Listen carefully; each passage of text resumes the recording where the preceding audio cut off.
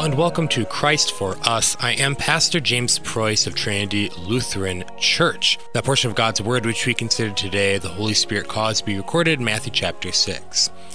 Jesus says, "No one can serve two masters, for either he will hate the one and love the other, or he will be devoted to the one and despise the other. You cannot serve God and mammon. Therefore I tell you, do not be anxious about your life, what you will eat or what you will drink, nor about your body, what you will put on. Is not life more than food, and the body more than clothing? Look at the birds of the air. They neither sow nor reap nor gather into barns, and yet your heavenly Father feeds them. Are you not of more value than they? And which of you, by being anxious, can add a single hour to his span of life? And why are you anxious about clothing? Consider the lilies of the field, how they grow. They neither toil nor spin. Yet I tell you, even Solomon in all his glory was not arrayed like one of these. If God so clothes the grass of the field, which today is alive and tomorrow is thrown into the oven, how much more will he clothe you, O you of little faith? Therefore do not be anxious, saying, what shall we eat, or what shall we drink, or what shall we wear?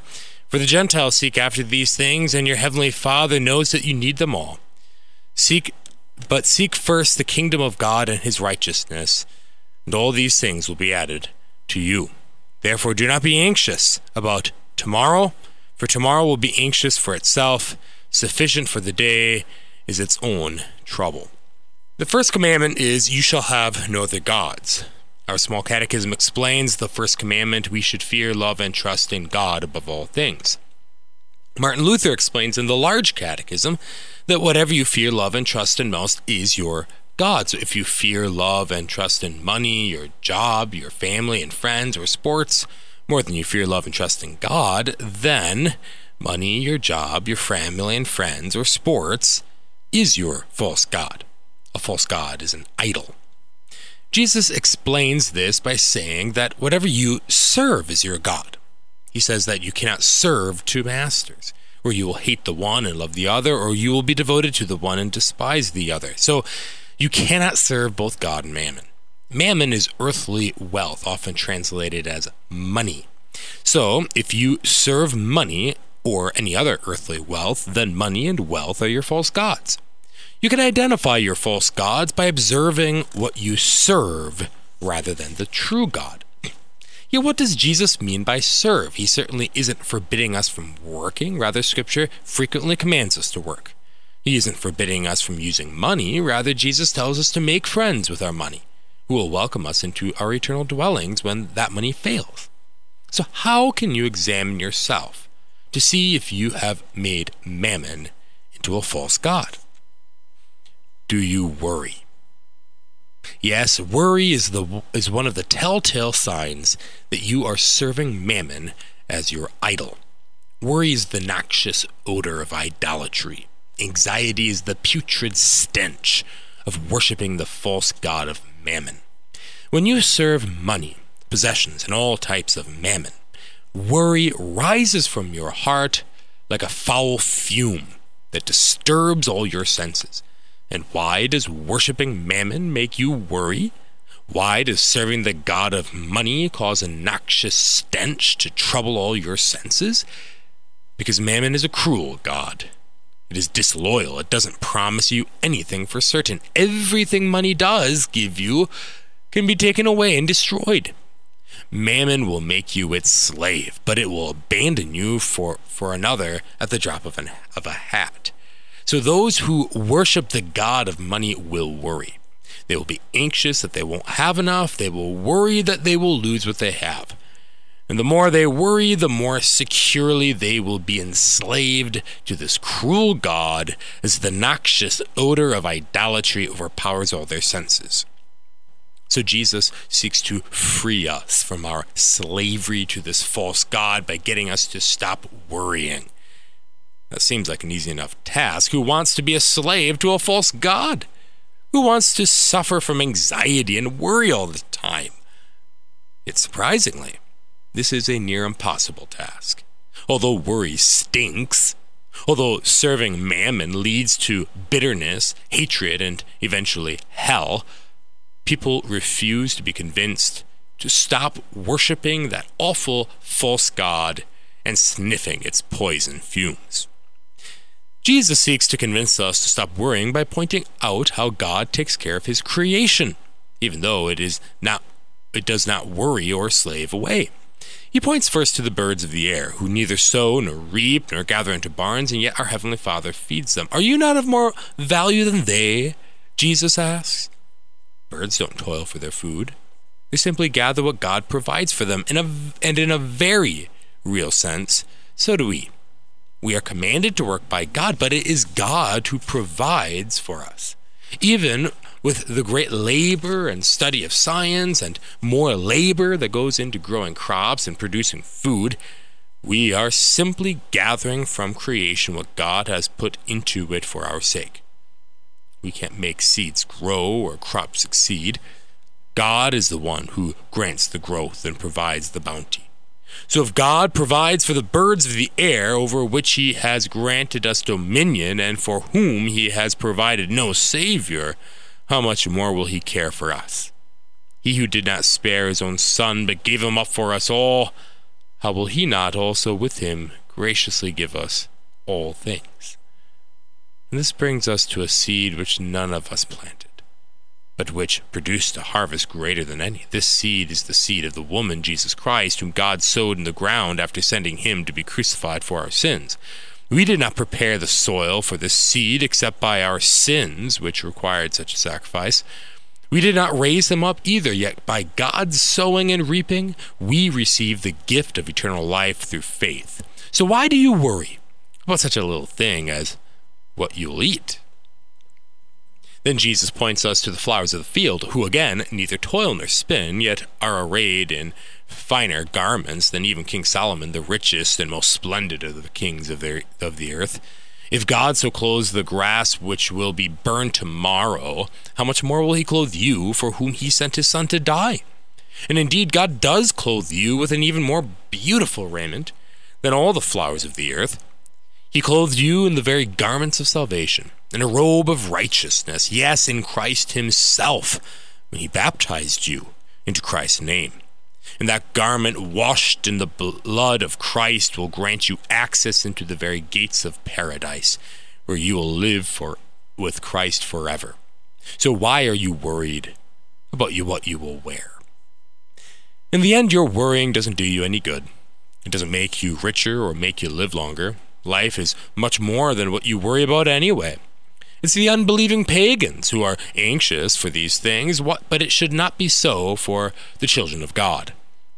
God already knows all the things you need before you know you need them, and has planned how he will provide them for you. As mentioned before, if God did not spare his own Son but gave him up to death in order to save your soul from hell, why should he fail at this much smaller thing of caring for your body? If he has made sure to supply you with eternal life, why do you think he will fail to supply you for your temporal life? Jesus' reasoning is impeccable. You can't argue with it. Worrying is a waste of time. It's even worse, it's harmful for your soul. Worrying is the putrid stench of breaking the first commandment by fearing, loving, and trusting in the creation rather than the Creator. Stop worrying. Stop worshiping mammon. Rid yourself of this putrid stench. But how? The more you worry, the more you worry. The more you smell the stench of idolatry, the more it captivates your senses to make you a total slave. Jesus tells you how to escape from worry and flee from the bondage of worshiping money. He says, seek first the kingdom of God and his righteousness, and all these things will be added to you. The kingdom of God is the reign of God. God reigns over us by sending his Son into human flesh to suffer and die for our sins. God reigns over you by sending his Holy Spirit through his word and sacraments to bring you to repentance and create and sustain faith in your heart, so that you may receive Christ and all the benefits of his sacrifice for you. Jesus and his disciples prepared people for the coming of God's kingdom by preaching, repent and believe in the gospel. And so when Jesus tells you to flee idolatry by seeking first his kingdom, he is telling you to repent of your sins, believe the gospel, and immerse yourself in his word, receive his body and blood in the sacrament, and live as a citizen of heaven here on earth. St. Paul declares, "For the kingdom of God is not a matter of eating and drinking, but of righteousness and peace and joy in the Holy Spirit." If you refuse to feed or clothe your children, you are rightly accused of child abuse. It is your responsibility to give your children proper food and drink. But the kingdom of God is not a matter of eating and drinking. How much more guilty are you of child abuse if you refuse to provide your children with the things of the kingdom of God? Christ does not accept any excuse for putting other things before his kingdom. Buying a field or 5 yoke of oxen or getting married is not a reason to delay seeking Christ's kingdom. Cooking and cleaning, as Martha did, is not better than sitting at Jesus' feet and listening to his teaching. Burying one's father isn't even a good reason to delay seeking the kingdom, because none of these things will grant you eternal life. Yet slaving and worrying over these things certainly can prevent you from entering eternal life. Seek first the kingdom of God and his righteousness. St. Paul tells us that the righteousness of God has been manifested to us through faith in Jesus Christ for all who believe. God's righteousness is Christ's righteousness, and Christ gives us his righteousness through faith. Christ makes us right with God by bearing our sins for us. His righteousness gives us access to eternal life, and he gives us this righteousness in his church, which is the kingdom of God, where his gospel is proclaimed and his sacraments are given. Outside of God's kingdom, that is, outside of Christ's church, there is no true peace and joy, no righteousness or eternal life. But within this community of saints, where Christ tends and feeds his sheep, we find a refuge from anxiety and worry. We find peace, which the world cannot give. We learn that all our physical needs are cared for by our Creator, and he has supplied us with an eternal kingdom for our home. Where the gospel of Christ is preached, the putrid stench of idolatry is cleared from the senses, and those who believe and worry is put to flight.